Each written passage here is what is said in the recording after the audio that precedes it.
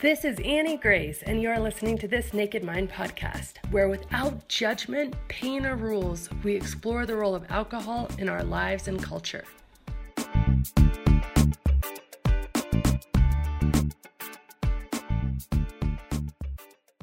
Hi, this is Annie Grace, and welcome to This Naked Mind podcast. Today I have Jen with me, and we're just going to hear Jen's story, so I'm super excited. So welcome, Jen. Thank you for being here.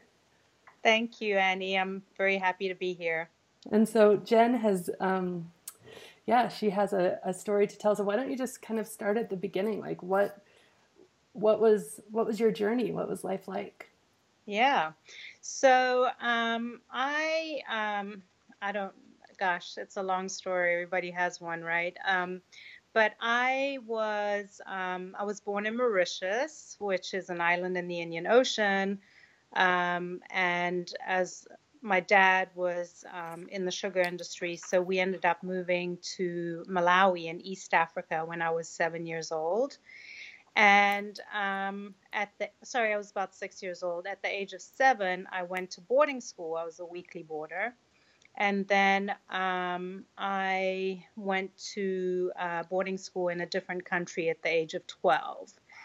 And I think that was really hard on my mom. My mom was actually from Louisiana here in the States, but she met my dad in college and married him here and then in the States and then moved to the island before she even had her kids. So anyway, the point being is I think that both my brother and I being in boarding school was very difficult for my mom. And she turned to drinking, and clearly she was an alcoholic because, I didn't know that at a young age, obviously, but once I went to college, I was like, starting to make the connections. So I grew up with an alcoholic mother, and the drinking culture in South Africa is pretty much like here in the States. When I went to college, the freshmen spend a whole week just partying before everybody else arrives on campus. I mean, it was crazy, you'd wake up and start drinking for a whole entire week. And I was a party girl, I went to an all-girls private boarding school. So when I got to college and I had that freedom, I really turned to alcohol. I was part of the culture. I really didn't see like drinking excessively as even being a problem at that time. And, I'd say that after college, my drinking probably slowed down a little bit. Like I wasn't drinking every day, but it was definitely a big part of my life. I literally drank for 30 years straight. There's more to the story, obviously. I think there's a lot of childhood trauma, just basically going to boarding school at an early age, being separated from my parents at an early age, had an impact on, on my drinking in later years, I think. And I also think that my seeing my mom drink, it was part of our culture. My dad is of French descent, and I remember my parents saying, "Sure, you want a glass of wine with dinner at age 15? No problem." Yeah. I hope that gives you a little bit. Wow, I've never yet heard of somebody being away for the entire week at 7 years old. My kids are. My oldest is about to be 9, and my youngest is almost 7, and that's insane to me. Yeah, I know. I mean, even my 12-year-old, I couldn't imagine. I was 7 and my brother was 5, and I think that that's even more, I think girls tend to be a little bit more mature at that age, but I think it was very, very, very difficult for him. And so was that like a cultural thing, or did they think it was going to be better for you guys in some way, or? Well, no, I mean, I guess I should clarify. Where we lived, the nearest school was an hour and a half away, so we couldn't drive 3 hours every day to get to school. Okay. So it was kind of the norm for kids that lived because we were on a farm. and the nearest town was an hour and a half away. And then when it got to high school or middle school, high school, there were no good middle schools or high schools. So yes, all the expat kids tended to fly to South Africa for boarding school. And do you remember, and I'm just asking because I'm curious, I mean, my parents divorced when I was quite young, so I was about 6 when they divorced, and I started going back and forth between their households. And so I was with either my mom or my dad each time, but it was still so intense, the leaving one to go to be with the other. And you're talking about a situation where you're leaving both to go to be with teachers. I mean, it was traumatic. My mother would cry so much, and I think that that would set my brother and I off. So we would all just be crying, and my dad would hold it together. But I think he was, really sad as well. It was an awful feeling. Now, after that Sunday night when they dropped us off, you kind of got into the groove of the week, and then it wasn't like the sadness wasn't as intense, but it was hard being away from my parents. Yeah, definitely. I mean, I think I missed out on a lot, um, just guidance. I mean, when you're being guided by teachers, it's great. I mean, that's what should happen. But I mean, it was more being guided by teachers than my actual parents. wow. And I feel like in my research and that I've done, when you have pain from childhood and you take that first drink, alcohol, one of the things we don't, know about it, I certainly didn't know until I started really, really researching it, is alcohol, it numbs you. So it actually numbs you. They used to use it in surgeries for the physical numbing until they found out it was too toxic. Right. And but it numbs you emotionally and mentally. And so that first drink, I mean, how did that first drink, you probably don't remember, but how did alcohol feel to you when you really started to use it as a tool? Yeah, I mean, I think that my problem is I just always drank in excess, there was never just like, oh, let's have that one drink. Like one always turned into five or more, But, and at the time everyone was doing it, so I really didn't think that I had a problem. I would say that in the last 10 years I've used it more consciously for numbing. Yeah. Yeah. And yeah, I mean, it feels great, right? It's like, it takes your mind off of, it gives you this like euphoric feeling for a while, and it takes your mind off your problems. And yeah, but then one turns to five, and then I heard your podcast. I haven't read your book yet, but it's on order.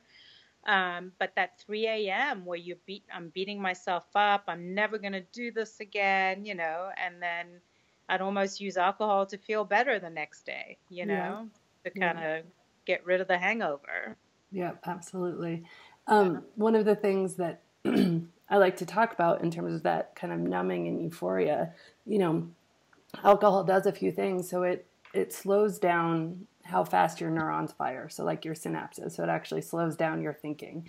And for most of us, I know for myself, our brains are just this like frantic hamster wheel of thoughts. And actually most of your thoughts, 80 to 90%, some studies say, are repeating from yesterday. And a huge majority, again, upwards of 80%, are quite negative. So we're stuck in this hamster wheel that we don't feel like we can control, of quite negative, quite frantic thinking.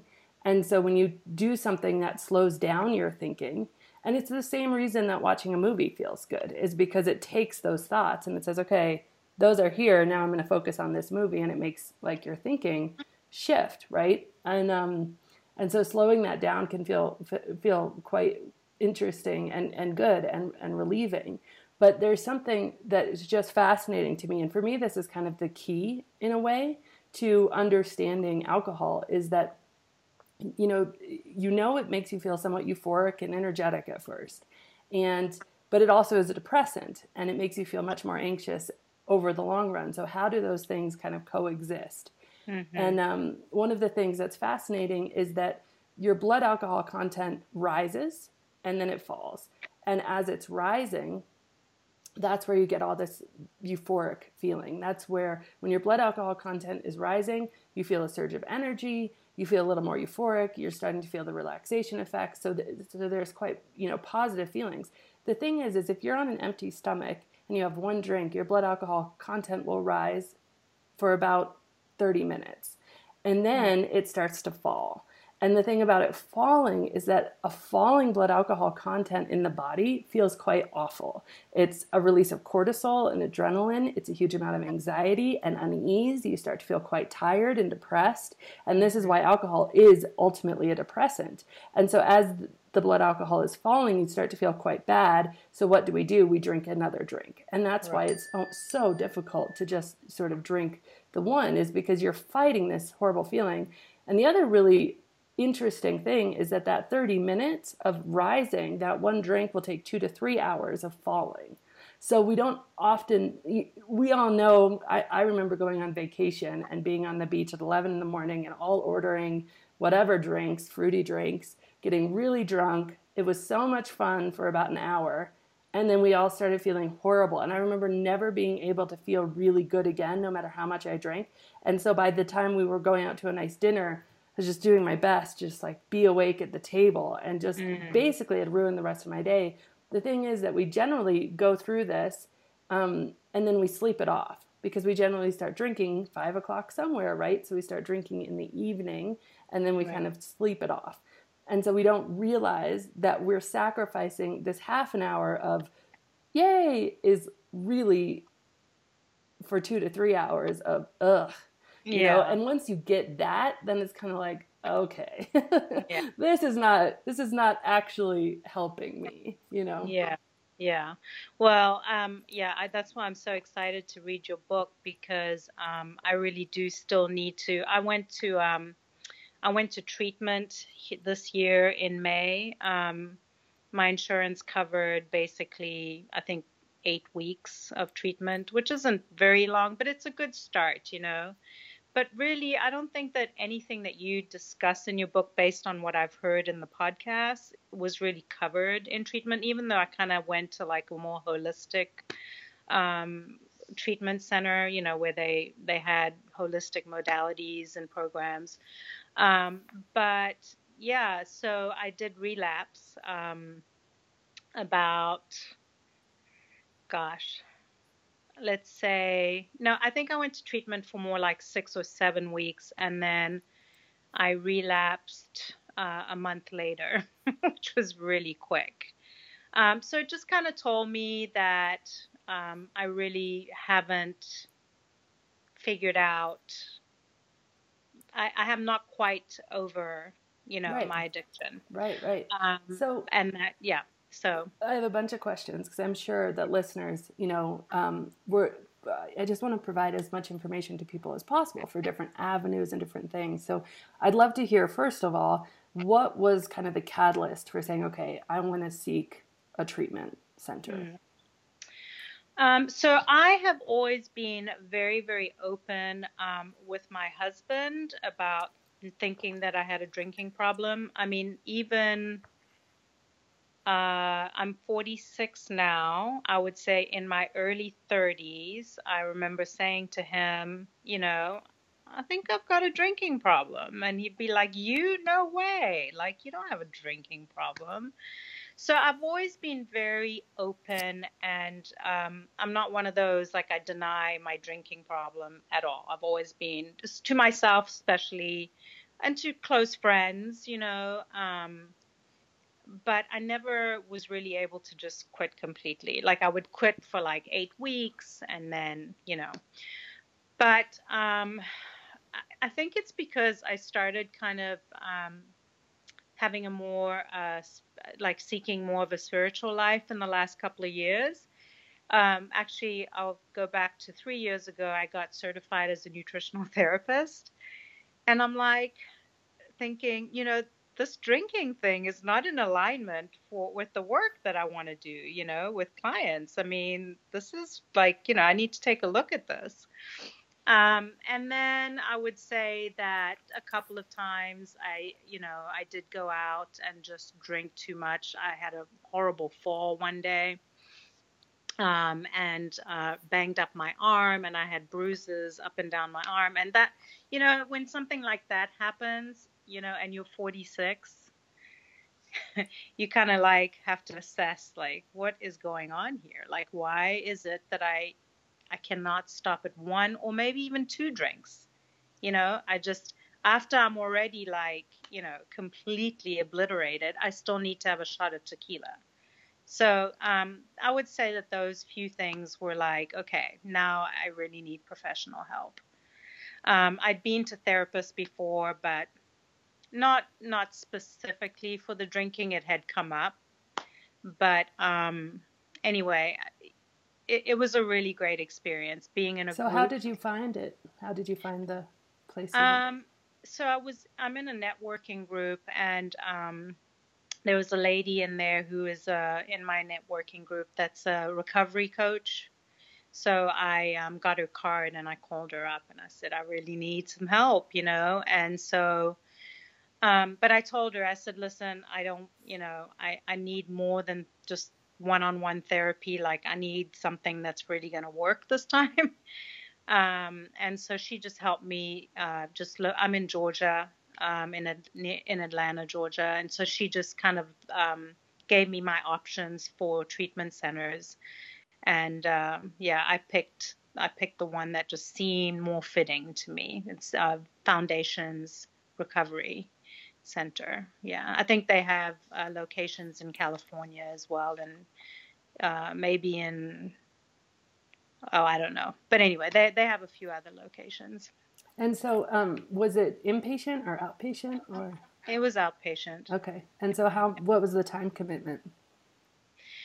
Um, I would check in around 9 a.m. and I'd be done at 1 Okay. p.m. Yeah. And at first I was going 5 days. You know, it all depends on your insurance. So my insurance covered 18 days total, and they want you to be in the program for as long as possible. So initially the first week I went 5 days, the second week I went 4 days, and then every other week after that I went 3 days until my 18 days added up. So yeah, my insurance didn't cover a lot of days. Other people had much better insurance than I did. And so, what were some of the main kind of ahas and things you learned? Um, well, I mean, so one of the things I think is being in a group with people that have gone through what their stories are all different, right? But just being in a group setting like that just kind of helps you feel like, oh, I'm not alone, you know? So that's good because you do feel very alone in those dark moments. You know, my addiction to alcohol definitely led to some mild depression, not severe, but there were days when I didn't want to get out of bed, you know. So just hearing other people's stories were great. Other aha moments, let me think. I mean, people would say things and I'd be like, gosh, that makes so much sense, you know.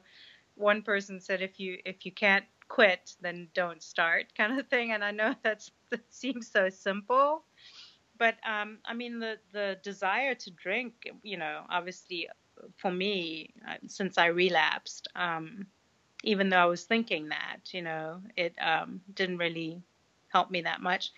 Um, I think another aha moment is being willing to share my story, you know, because once you open yourself up to that vulnerability, I think you talk about that a little bit too. It's you know, I had so much shame around my drinking, so I'm much more open now. I mean, I haven't gone and told the world that I've had this problem, but I'm planning to. I'm in the process of starting a book, so writing a book. So yeah, so I don't know that really answered your questions, but I didn't have a ton of aha moments, to be honest with And you. then, so what? So you got out of it, and what was the framework like? Was it mostly group meetings, or you just get together with a group? Yeah, it was mostly group meetings. So we would always start the day with intention setting and meditation. And then it was kind of like talk therapy, where if, the therapist would go around the room and say, who you basically, they had their various ways of deciding who would speak first, but, you were either a green, you're good to go. You don't really need to talk about anything urgent today. Yellow, you could, but it's not super urgent. Red was like, I need to talk and I need to talk now. Because, there could be 15 people in the group, so in an hour and a half, that first meeting was an hour and a half. So they just needed to determine who really needed to talk. And then the second part was usually just kind of more cognitive, behavioral type therapy. Was it one-on-one then? No, it was still in a group. Still in a group, okay. Yeah. But it was like structured teaching more. Yeah. Okay, very cool. And then so you got out, and how did you feel when you got out? Were you feeling like, okay, that's great, it's that sorted, or were you feeling still quite shaky, or what was happening? The hardest thing for me was I didn't want to go to AA because they really encourage you while you're in the program to set up a lifestyle, or at least set up meetings that you can go to on a regular basis, so that you don't go out in the world and now you don't have the support that you had for the last 6 weeks or whatever. In my case, 6 weeks.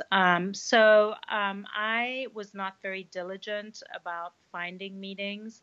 The center is about a 30-minute drive away from me, 45, 30 on a good day, 45 in the iffy Atlanta traffic. So I'm not always super excited to like go there at 6 p.m. on a Thursday for a meeting, for example.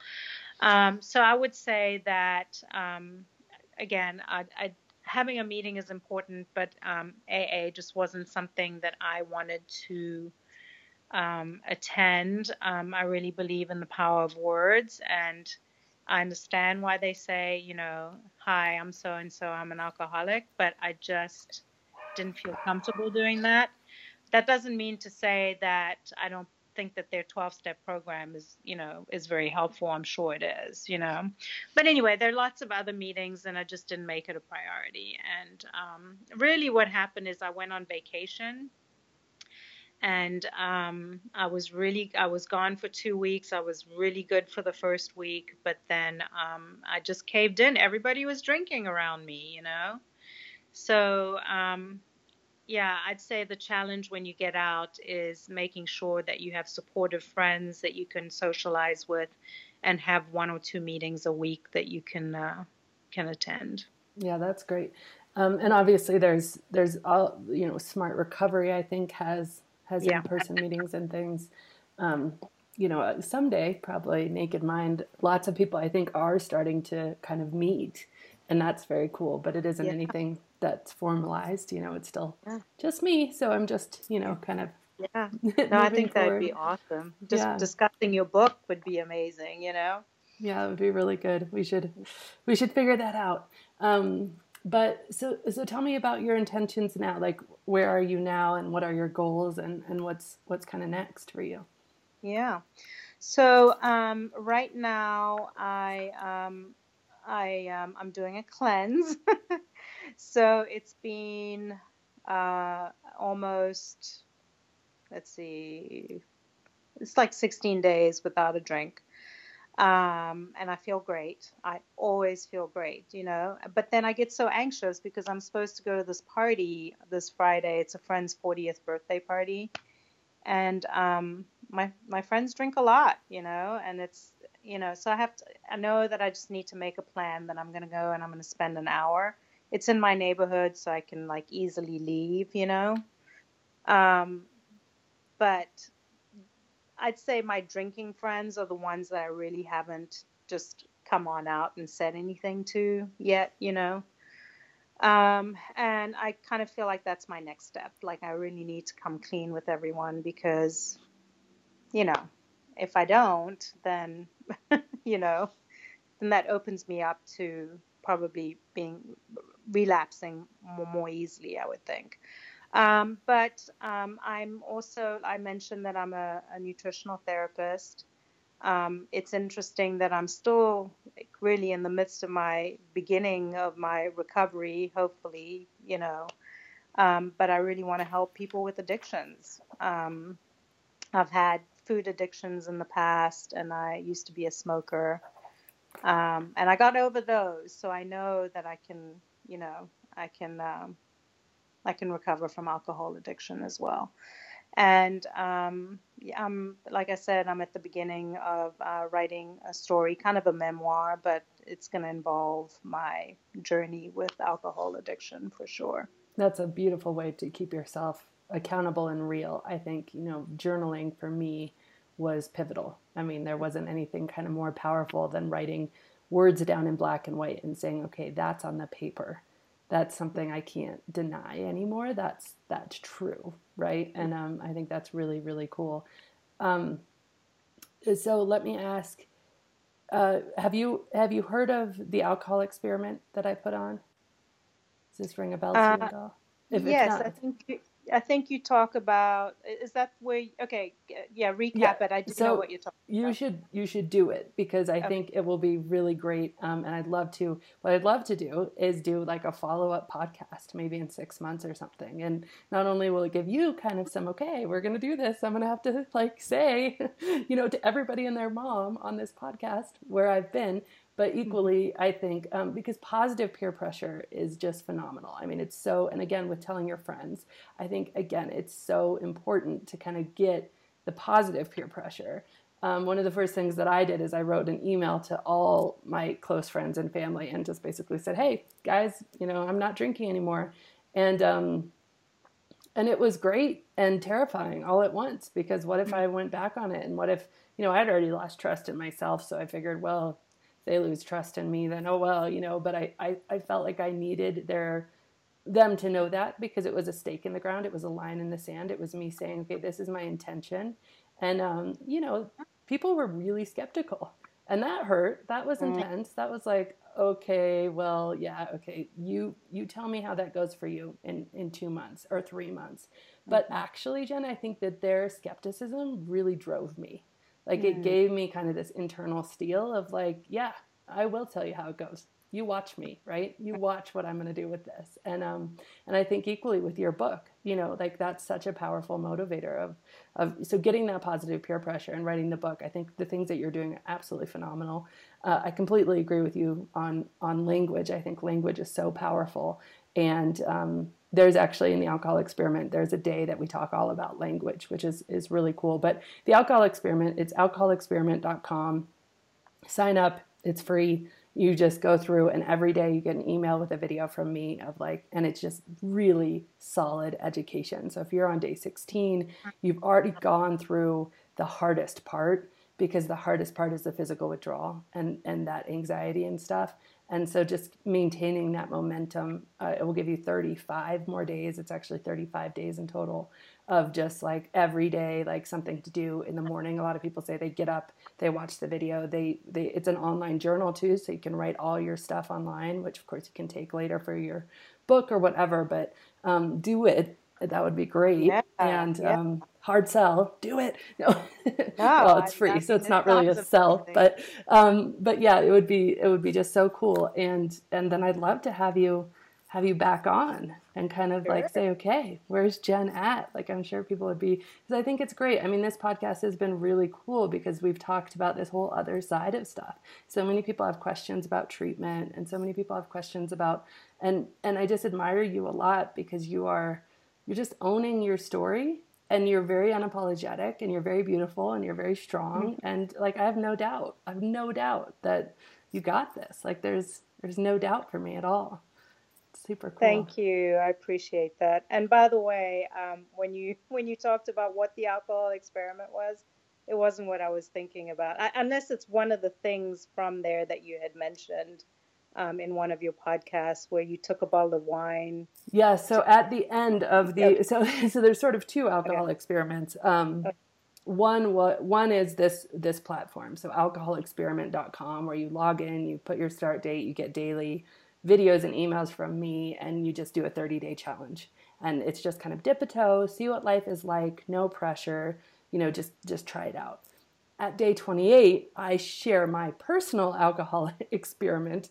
And that is confusing that those are both called the same thing. But basically what I did is about 4 months after writing that big email to all my friends and family and saying, yay, look at me, I don't drink anymore. It got really on top of me. I started having this very intense dialogue in my head about like, I'm missing out. And it was funny because I didn't feel like I was missing out. I felt so happy and free. But then you just watch other people drink and everybody seems to be having such a great time. And what I've realized since is it's not really that people are having such a great time with alcohol. It's that when you have an addiction from drinking daily or even a dependence emotionally, you really are miserable when you're not drinking without the right mindset shift. So I was quite miserable every time I had to be the designated driver or every time I was pregnant and I couldn't drink. And that was often because I wanted something I wasn't allowing myself to have. And that creates a huge amount of misery and deprivation. But when you've shifted your thinking to where you don't want it anymore, then that, so anyway, so 4 months into kind of my journey, I said, oh, wow, well, I feel like I'm missing out. I feel like I'm missing out. Like it was just, and it wouldn't let me go. It was this idea that somehow I was missing out. And so I just decided to put it to the test. And so I did. It's horrible. I literally just watched all the videos 2 weeks ago when I put them out for the first time at day, I think it's 20 of the alcohol experiment is when you get all those videos. And it was, almost 2 hours of footage. And I just turned the camera on for 5 or 10 minutes, every 5 or 10 minutes. And I locked myself in a room because it was really important to me to separate.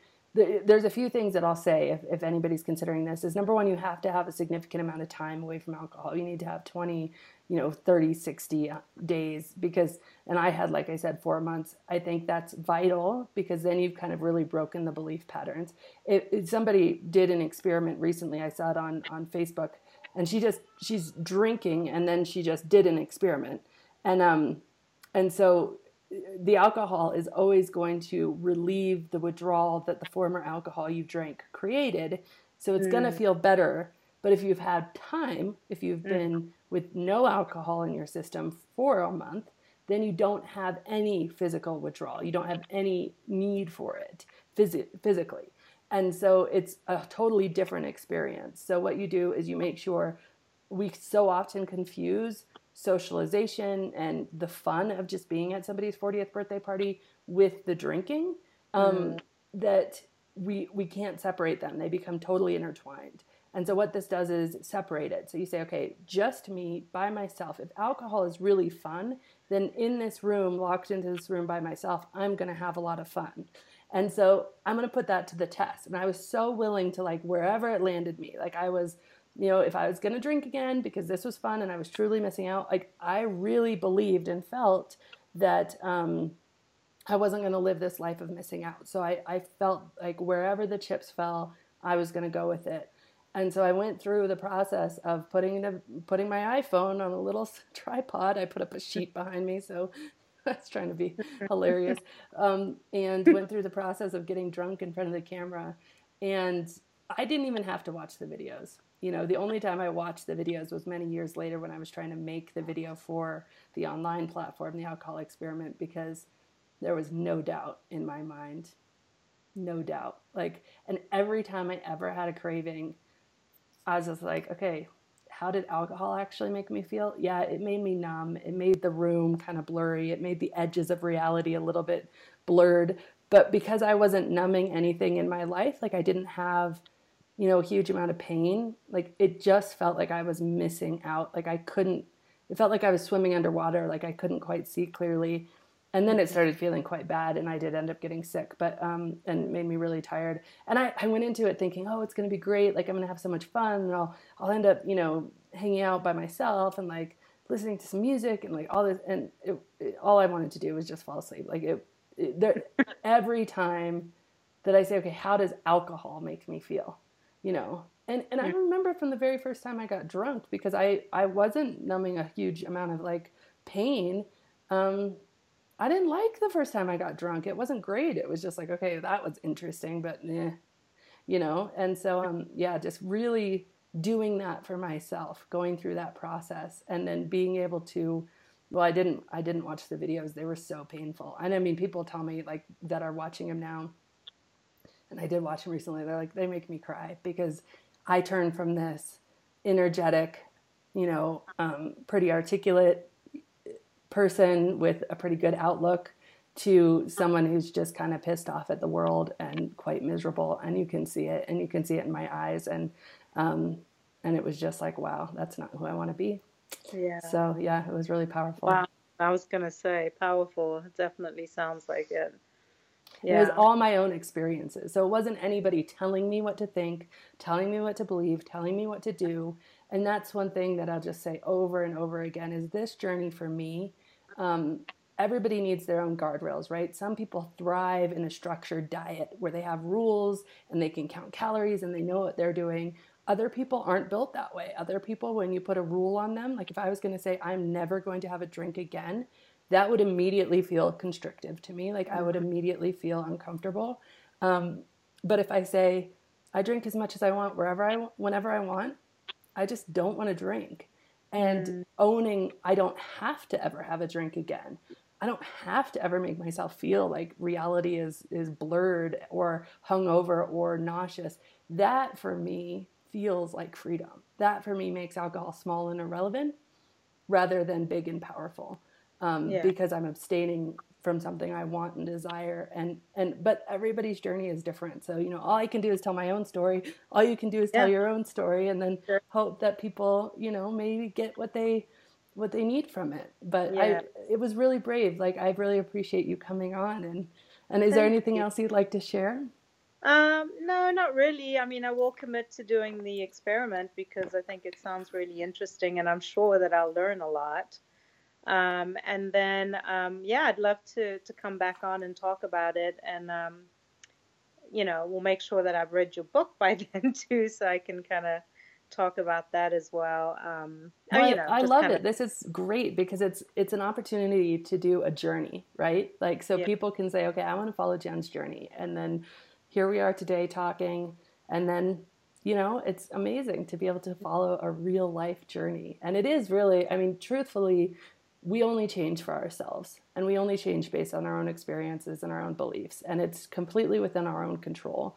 And so what you are the one that has the power, right? And so for other people to be able to see and witness that, we become really excited. Like when the first runner broke the 4-minute mile, all of a sudden the 4-minute mile started getting broken like this, right? So when somebody can say, okay, she did this, treatment, okay, it was interesting. She learned some stuff and, AA wasn't for her, but she was obviously like quite a big drinker, like my story is quite a big drinker, then where you go from here, no matter where it is. And of course, transparency and honesty are always the most important, but I think it would be great to check in.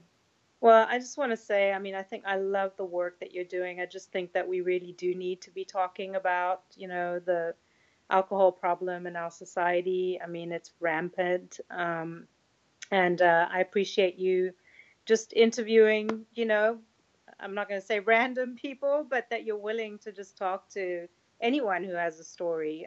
That's really, really awesome. So thank you for the work. Right? It's just the conversation, honestly. That's all I want to do is just make this a conversation that's safe to have. Yeah.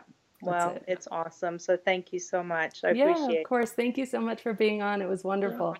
Great to meet you. You too. Bye, Annie. Bye. This has been Annie Grace with This Naked Mind podcast. Thank you so much for listening. You can learn more at thisnakedmind.com. And please remember to rate, review, and subscribe as it really helps us spread the word.